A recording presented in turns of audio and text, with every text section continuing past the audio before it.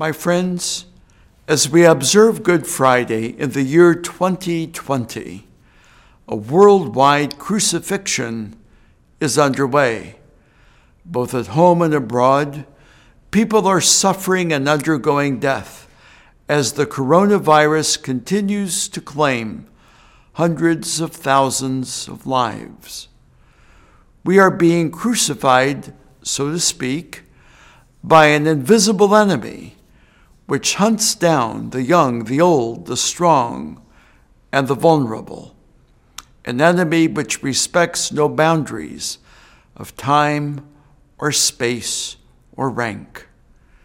For so many, it is an excruciating and lonely death like that of Jesus. For so many people throughout the world, these tragic deaths seem senseless. Further proof, they say, of the absurdity and futility of our existence.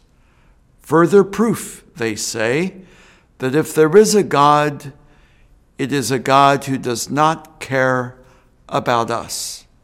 Good Friday proclaims precisely the opposite.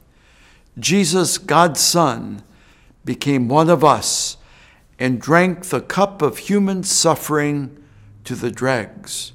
Jesus, God's Son, underwent all of this out of love for us, to save us from our sins and to transform every aspect of our lives, including our sufferings, as a way of participating in his own self-giving and redeeming love. That love he poured out upon the world from the cross, a love that burst forth in the new life of the resurrection. This Good Friday, let us entrust those who have succumbed to the virus and those who will succumb to Jesus, our crucified Savior, who died and rose out of love for us.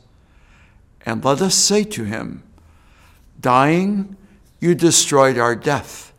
Rising, you restored our life. God bless and keep you.